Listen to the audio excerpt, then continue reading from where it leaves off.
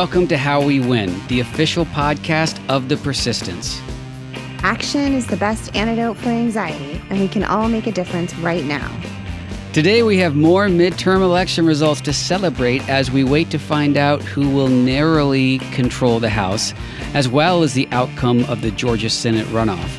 Joining us to discuss the good and the bad as we relish in the delicious schadenfreude of it all is the co-founder of the Democratic Coalition and the host of the Dworkin Report podcast. It's Scott Dworkin. I'm Steve Pearson. And I'm Jennifer Fernandez-Ancona. And this is How We Win.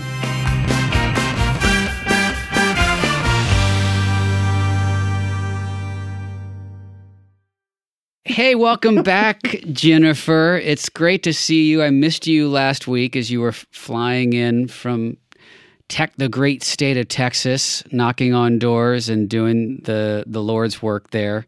How are you doing? Thank you, Steve. I'm doing really well. It was a good week. It was a good week for Way to Win, a good week for democracy. For now, I'm feeling good. And I missed you too. Thanks for holding it down. Aw. Yeah, well, while you were gone, we clinched the Senate.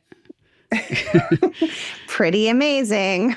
Pretty amazing. You know, what I had thought and hoped would happen is that we would hold the Senate and maybe pick up another seat. And of course, we have a crucial runoff in Georgia, which because of all of the I'll just say outright fuckery from Georgia is a very tight window in which to organize for a runoff election, half the time that we had for the previous one, without the registration window for people to newly register as well. So really important that everyone jumps right into that. I just jumped right to our to-do list. I don't know why.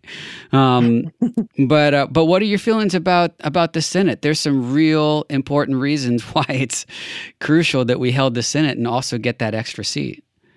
Yeah, absolutely. It was amazing to see Fetterman win. I think that was probably one of my favorite victories because there was so much focus on his health after the stroke and what would happen. And I think I love that he was able to show his vulnerability, and in doing that, continued to hold the majority of voters who came out and voted for him. He got a lot of support, not only from Democrats, but from independents, even from some Republicans. So I think the Fetterman campaign is one we should really look to learn lessons on how we can win other places that look like Pennsylvania.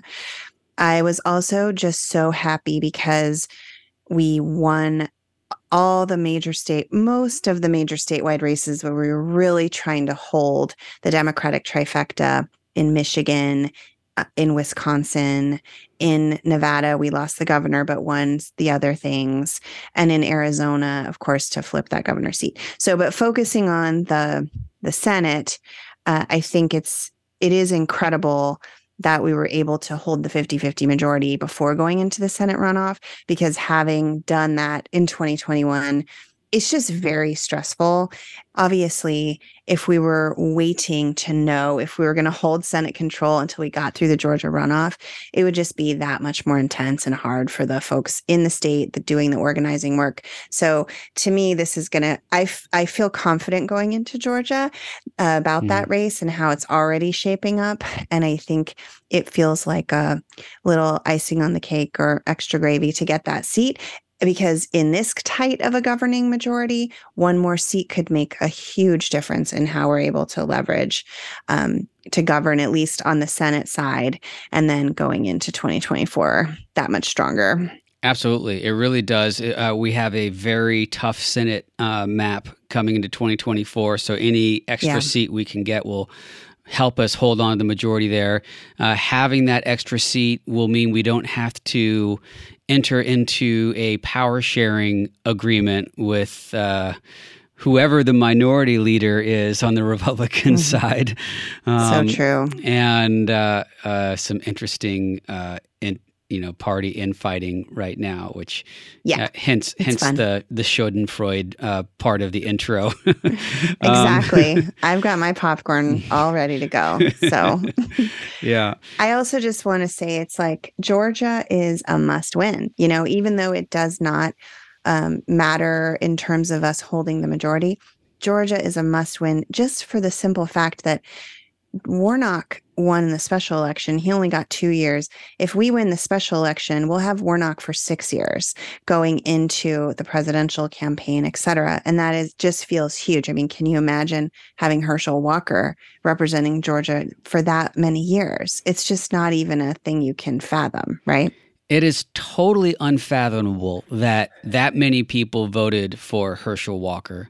Yeah. He is so woefully ill-prepared, I don't know, to do just about any job, least of all be a senator. And I'm not trying to be mean, but the other side of that is Reverend Warnock is an incredible human being. Not just like your average run-of-the-mill senator, but a true star in our party, a tremendously effective legislator and speaker, just an inspiring person. He couldn't. I mean, it's like I don't know how you can put the two of them up against each other. It's polar opposites, and I'm not even talking about opposites parties, but just, you know, basic humanity. But anyway, that's exactly what's at stake, as you said. And then let's talk about one thing that I'm kind of teasing out what gives me hope, but we have been very bad at holding on to state houses and really paying attention to those races over the last few decades as Democrats. And now we have crucial races, Secretary of State races, state house races, as you just mentioned, where election objectors were running, Trump MAGA election objectors, and they all lost in these crucial states. A huge win for our freedoms, for our democracy, for protecting our vote coming in 2024. So bearing in mind all of that, like what's your take on where we are as a country? Like we are undoubtedly better off for having pushed back this attack by the fascists, by the election deniers. How are you looking at those races? Yes. To me, it's that we achieved our goal in voters seeing this election as a choice between freedoms and fascism. That was the stakes we tried to set. Many of us who worked on this election and who came together around message frames that really tried to make democracy salient, not by just talking about democracy over and over again, but by telling a story about freedom, about what it meant to think about the connection between the rights or freedoms to decide whether we have kids, to the freedom to vote and have the will of the people prevail. The connection between those two things, I think, made a difference. We would think democracy was on the ballot, but at the end of the day, we weren't sure if the idea of a democracy was going to be salient for voters. And I think what we saw in the end is that it was. When you look at the matchups between these different people, almost all, if not entirely all, of Trump's endorsed America First candidates lost. So that really is the idea that democracy is on the ballot and that voters came together and said, across our differences, we want a better future. And we're not willing to vote for someone who, for example, doesn't believe in the legitimate election results. Yeah. Interesting time for the former guy to be making an announcement, right? When we have seen a nationwide clear repudiation of Trumpism. This is the time that, and as we are recording, we haven't heard Trump's, stupid speech from Mar-a-Lago yet. But I'm going to go out on a limb and say for sure it's going to be really stupid and nonsensical. And it'll be covered on network TV, just verbatim, about wall to wall. I think that's what we can expect. And that's what feels a little bit scary, because it's not just about Trump, right? It's about Trumpism. It's about the Trumpist Republicans who are continuing to lift up this criminal conspiracy of January 6th and lift up the idea of overthrowing the will of the people in our elections.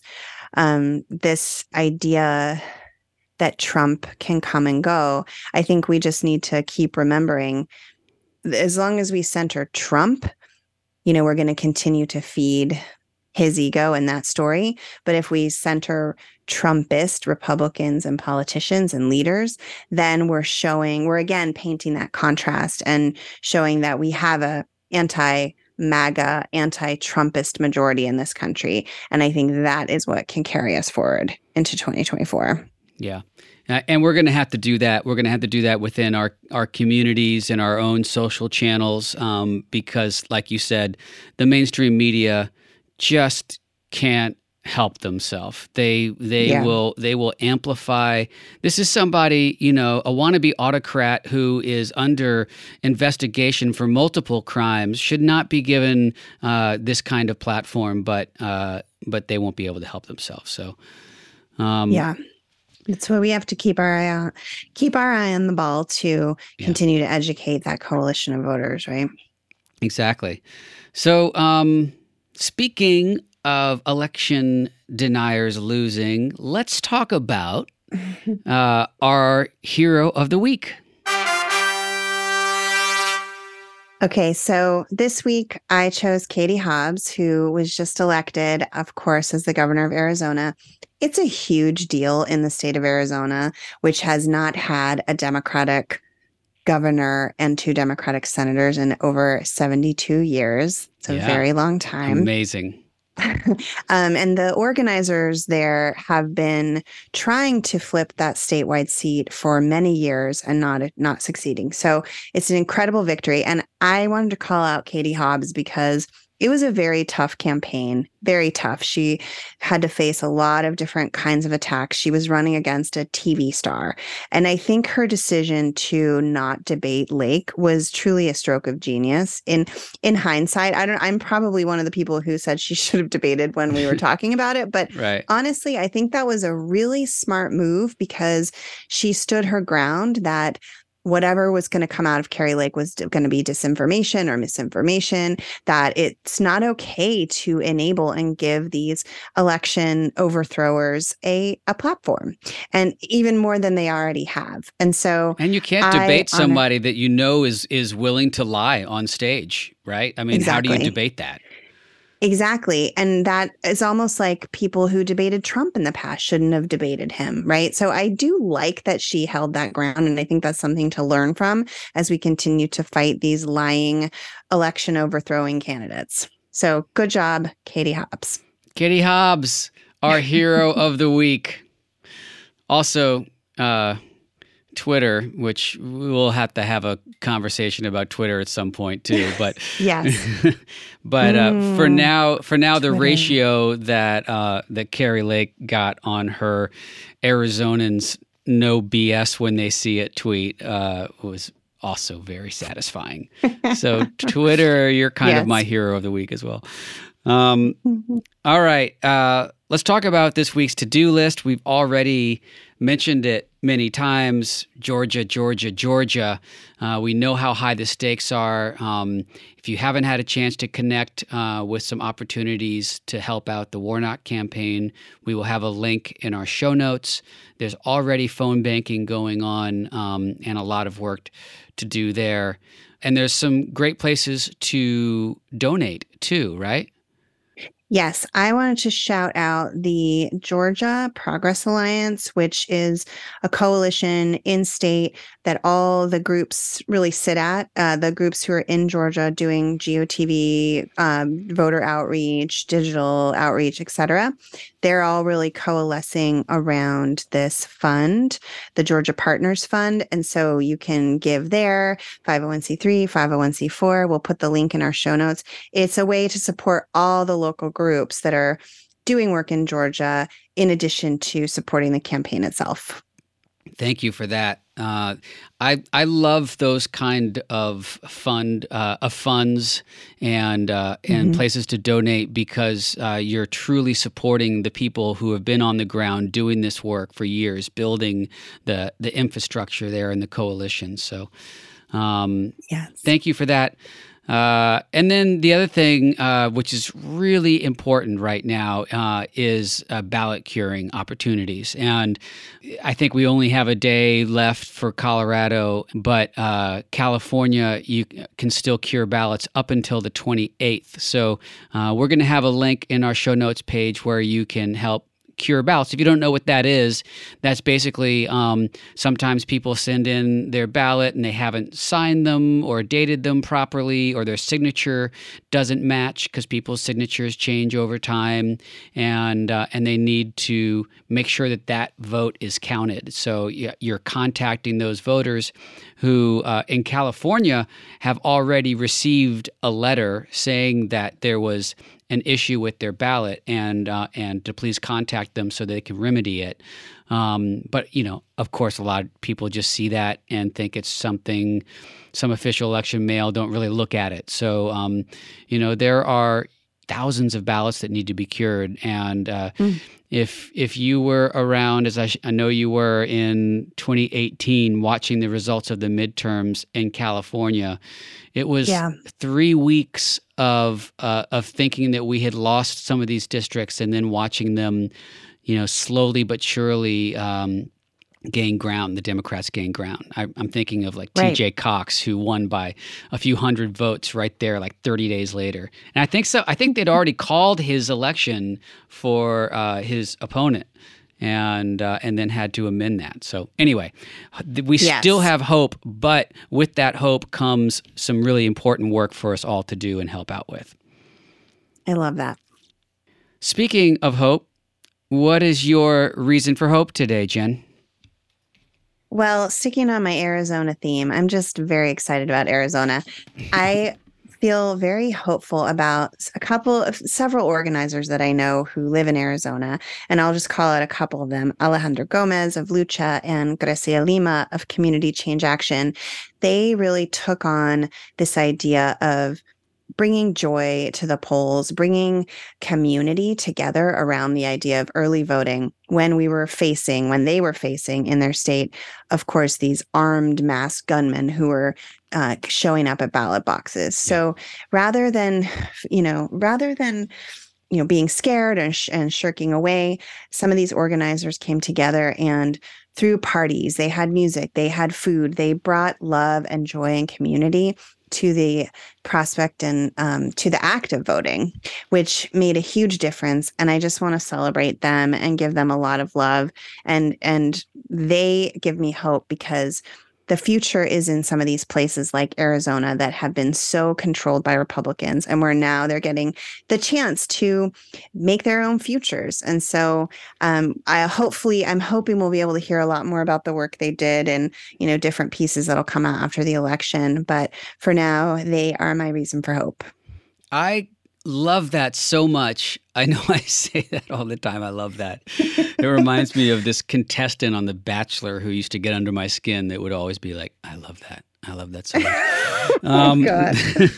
But that notwithstanding, having armed militia vigilantes like in combat gear threatening voters and meeting that with like a dance party is so awesome. It's such genius. And we got to tell their story some more and make a movie about that. Absolutely. How about you? What's your reason for hope? Yeah, my reason for hope is America. America. Americans. Americans are giving me hope today because they stood up for our freedoms. They stood up for democracy, and they rejected the fascists. And look, we are still on a knife's edge. I don't want anyone to feel like, okay, great, we did it. We pushed back against the MAGA Republicans, and we're good. We're far from that. But this was a huge battle that was a clear repudiation of as we talked about earlier, the election deniers and the fascists. And we chose freedom over fascism. Americans did overwhelmingly, and that gives me tremendous hope for the future. It really does. Me too. Agree. Love that. Love that so much. I love that. The Bachelor. Cool. Maybe we can go back to watching. Maybe I'll watch some Bachelor in Paradise tonight as a little palate cleanser from the last couple weeks. Yeah, I might have to watch something after the Trump announcement. Yeah. He's the worst. Well, let's hope he takes the whole Republican Party down with him. That's my goal. He very well might. I mean, I think Lindsey Graham knew what he was talking about when he said if we elect Trump, he will destroy the Republican Party and we will deserve it. Something like that. I'm paraphrasing. Something like that. I love quoting Lindsey Graham. Okay. Anyway, before we watch Bachelor in Paradise or the Trump announcement or whatever, I want everyone to hear this great interview with our good friend, Scott Dworkin.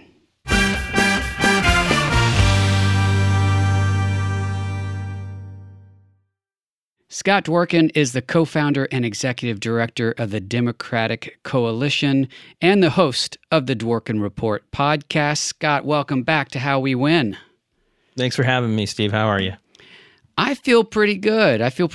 You know, the results from the midterm are starting to become clearer. We, of course, still don't know who controls the House of Representatives, but we do know a lot of other stuff. The more important question, how are you feeling? I see a 218, 217 House not in the way that we want it. Yeah.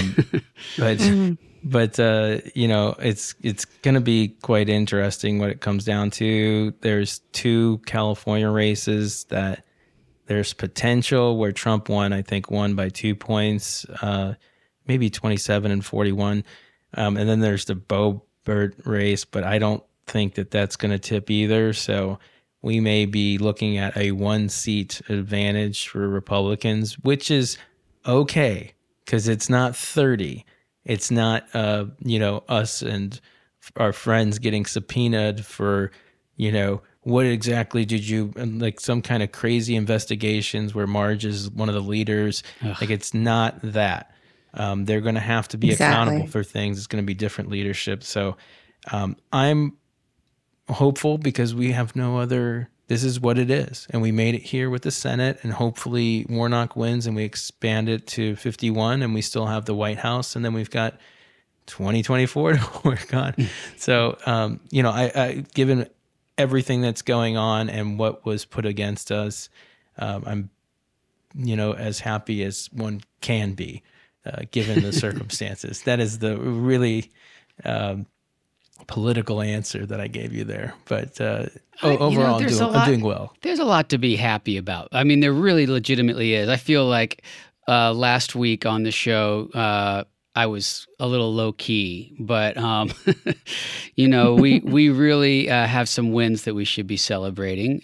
There's some key wins, and I get why like 27 California 27. That's a campaign I worked really hard on, and Christy Smith is a friend. And sadly, I said over and over again, we have our receipts as podcasters, and I kind of mapped this out the way that it went. But I also said that if we didn't win that seat, we wouldn't be able to take the majority in the House. So that's one I really want to be wrong about. But that aside, what are some of the key wins that you're really happy about?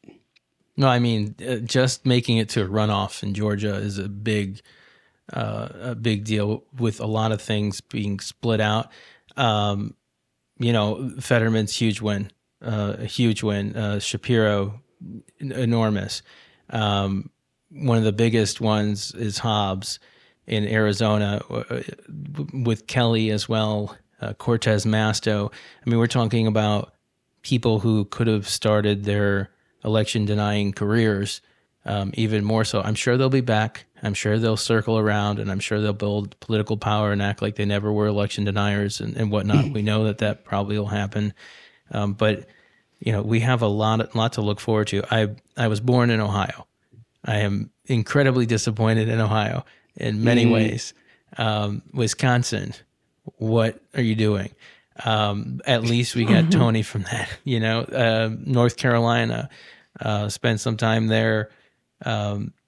Really confusing as to what they're looking for there. But Florida, the new Texas, I guess, and Texas is Texas, there's a lot of things where we couldn't have miracles, I guess, but at the same time, like we really were against it. And, Dem leadership, as you know, Steve, you've been in the mix in the war rooms and things like that with us. It's not like we're more organized than we ever have been. I wish it was like this, when we started 7 years ago. I wish it was like this when I started in politics 20 years ago. It's just, this is where we're at. We finally, as a party, are starting to grip the reality that the internet is something that we can't ignore, and we need to use that to get people out in person and get them out to vote. I'm really hopeful for the future. Disappointed in Georgia for Stacey Abrams, but she'll be back. But there's a lot to look forward to here. And there's also a lot to look at as to like, why did Tim Ryan lose in Ohio? Like we have to look at that seriously and be like, okay, what did he do wrong, or what is the messaging wrong? Because he seemed like the perfect candidate. I mean, I grew up in Ohio. I know, a lot of the folks in labor unions that are left there, a lot of the folks that live there, family members, friends, and it just seemed like they were supportive, but it seemed like when they voted or did not vote, they didn't vote for him. And it's just, instead they voted for the celebrity, and that's disappointing. But, I think there's just a lot of bright spots, but there's some places that we need to really focus on. And I think we need to reevaluate how we're presenting ourselves to the voters. Jen, you were just in Texas, and Scott kind of called you out because you were there working. Yeah, I was going to say something about that. Well, we saw a really big win in Harris County, Texas, by Lena Hidalgo, who is of course, the judge there, which is like being the governor of a state as large as Iowa. There's so many people who live in Harris County. So she got outspent 5-1, but did an amazing job actually pushing back against some very hateful, really laced with racism or overt racism around crime attacks. And she came through and won. And I do think that Beto's campaign, having had 100,000 volunteers and a lot of energy, helped get her over the edge in Harris County. And so also, Beto ran for governor, and we've never seen a Democrat for governor get as much support as Beto did in that election. So that is also a sign of progress. So we're not giving hope on Texas yet, because we did see, right, those kind of gains, and it still remains one of the biggest possible pickups. When you look at the direction Texas went versus Florida, for example, you can really see the potential to build in Texas.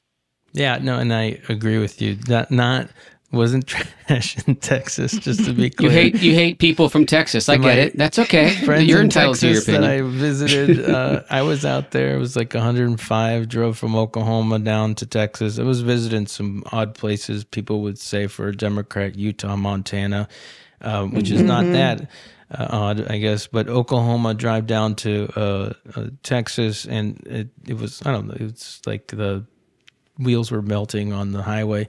A lot of red dirt. Yeah, it was right before Beto came up there up north and had a great showing. It was odd to see people openly excited about a Democratic candidate. It had been a while since maybe Wendy or where people had really outreaching.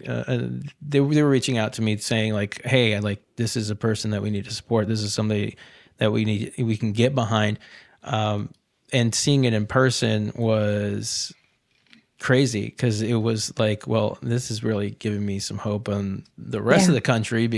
But then some of the other places where you think that there should be that enthusiasm, that Democratic hope, and it didn't exist. So I am very hopeful about Texas. And you're right, we're not going to give up on Texas. I think that, we need to focus more on it than Florida at this point. Yeah, absolutely. And then I would just add to your point on Ohio, I think one of the things I've been looking at with the exit polls is we are still losing on this issue of the economy. When you ask people, they care about the issues, if they care about the economy the most, we're constantly losing that to Republicans by pretty big margins. But we were winning if people cared about abortion, if people cared about democracy by like 50 or 70 points in some states. So that is partially how we saw this shake out, right? With some of the wins and some of the losses. Tim Ryan didn't really run on abortion and democracy. He tried to run right on the economy, and that's just going to take more time for us to actually develop those messages and to get out from under the sort of 40, 50-year hole that we are in on the economy in terms of people's perceptions of how Democrats perform versus Republicans. Yeah, it's harder for us to get... We're not good with catchphrases, and I guess we're getting better. But, when people say, but inflation, I had an interesting conversation in Kentucky, another place I'd visited, and people, it was an interesting attack. It was brilliant in regards to how they framed it. They said, I really, really don't like Joe Biden. And I'm like, well, why? Tell me what your thoughts are. Well, all this construction on our highways, all our construction on bridges, all this construction, the traffic is terrible. And I'm like, I don't know how to overcome the fact that he delivered jobs and he's rebuilding things that are broken. And wow. Like that's the kind of messaging where it's like, that is difficult because everybody else is nodding their head. It's a kid's soccer game. And they're just like, yeah, exactly. That's what's wrong with everything. And I'm like, I didn't know how I was stumped. And I was just like, okay, I have nothing I just don't know what I have to go look into that and figure out how to overcome that objection. Cause that was mind boggling. Yeah, it's just so funny that you say that because through our project that we've been doing, we actually did a whole series of ads about infrastructure and road work and as like a metaphor for progress. So I feel like your person should have seen those ads. Damn, but at any rate. Well, you called out some places. I do have to say, I found myself on the Friday and Saturday before Election Day in Oklahoma City. For a family thing. My family's all from Oklahoma. We were actually interring my father, who passed away a few months ago, into the family plot there. And a guy came up to me who I guess had met me when I was a little kid. And I'm going to give him a shout out right now. His name was also Scott, and said, "I've been really looking forward to seeing you. I listen to your podcast every week."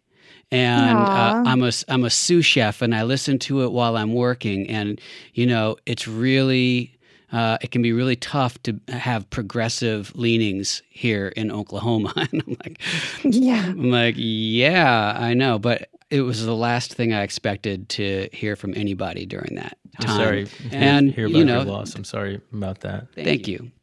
Yeah, my dad was awesome. He was counsel to President Johnson and was proud of his Oklahoma heritage. Anyway, I digress.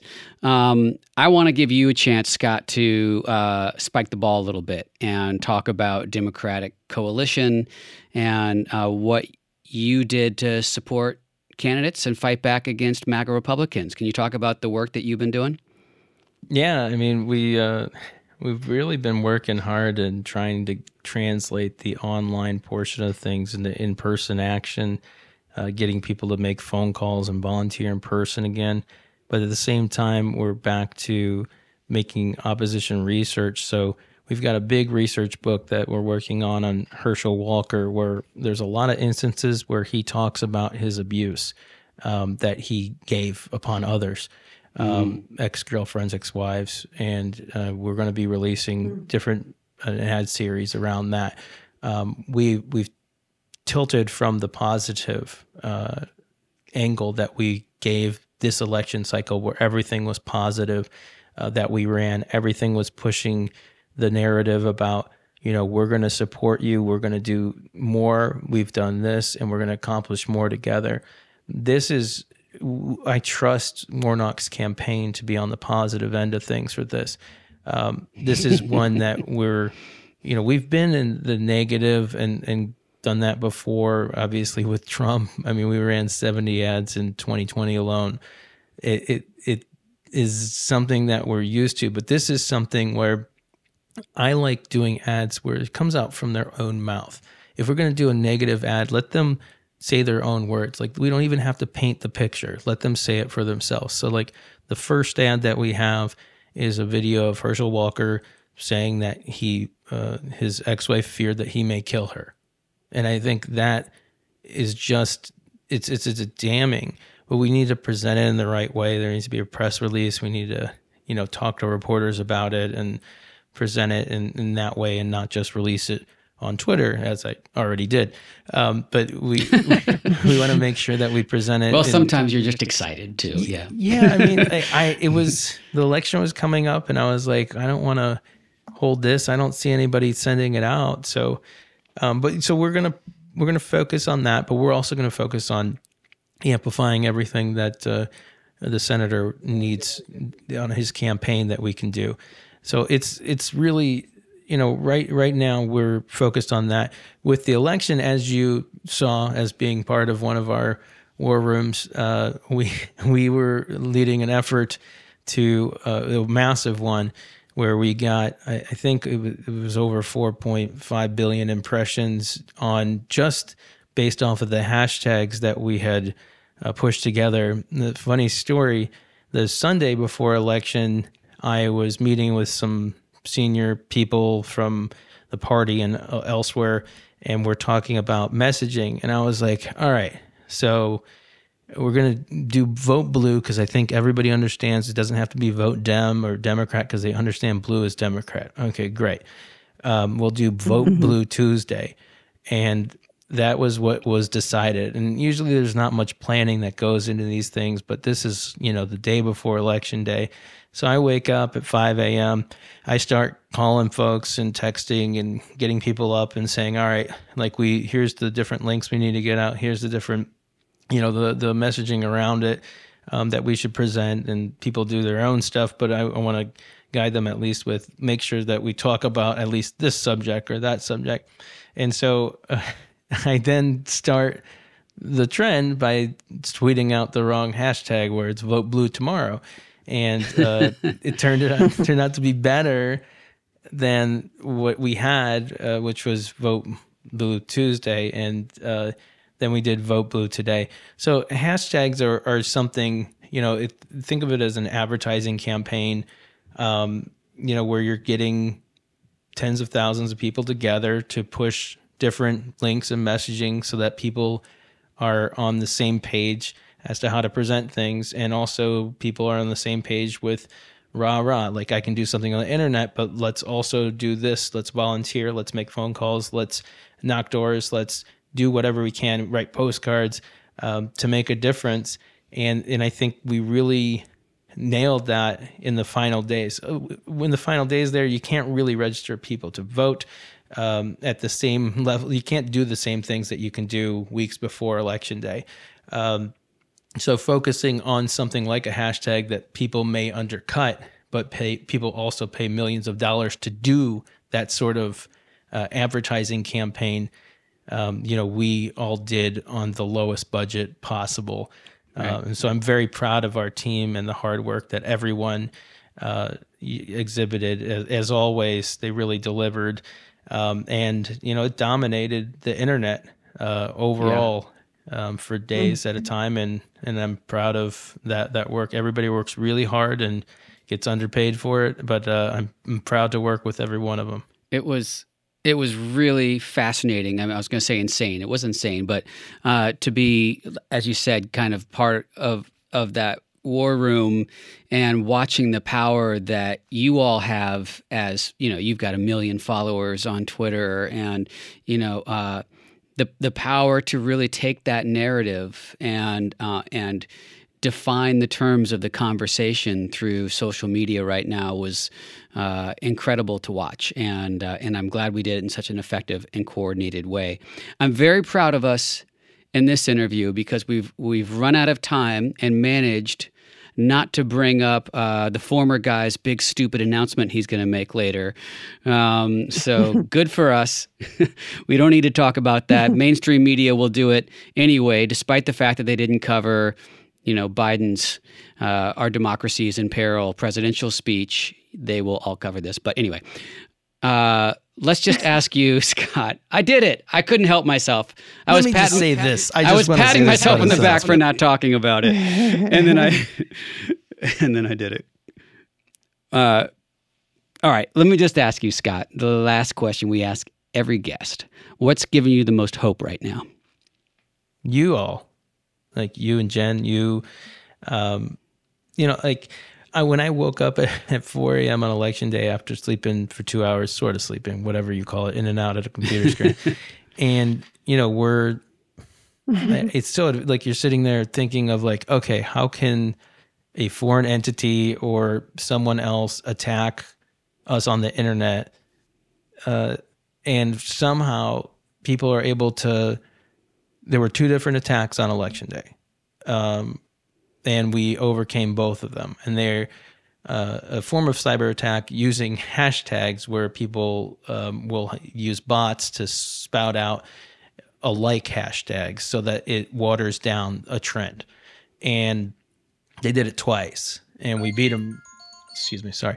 We did it. We beat them twice. And I think just the energy and the positive nature of it and how we could all be on the same page and work together is really damning for the Republican Party, but inspiring for democracy and everything else we're doing. And so everyone who worked with us that day, and the millions of people who helped push it along, and everybody who really, took the time to put up with the fact I had thousands of retweets and tweets and Facebook posts and all that thing. It gives me hope that people are able to still push it at a level that's even beyond where we were at 7 years ago. So, I mean, everything like that, everything that y'all are doing, I mean, this is what gives me hope. I'm able to push on. It fuels my gas tank so that I'm able to say, I quit. I'm not working on another election cycle, and then just get right back on the horse and right back at it. This is what does it for me. So I appreciate y'all, and thank you for having me on today. I appreciate that. Appreciate you, Scott. No quitting. We are the persistence. We can't stop. Can't stop, won't stop. Scott, thanks, man. Thanks so much. It's great to see you, and truly thank you for everything that you have done. I really appreciate it. Keep up the great work, y'all.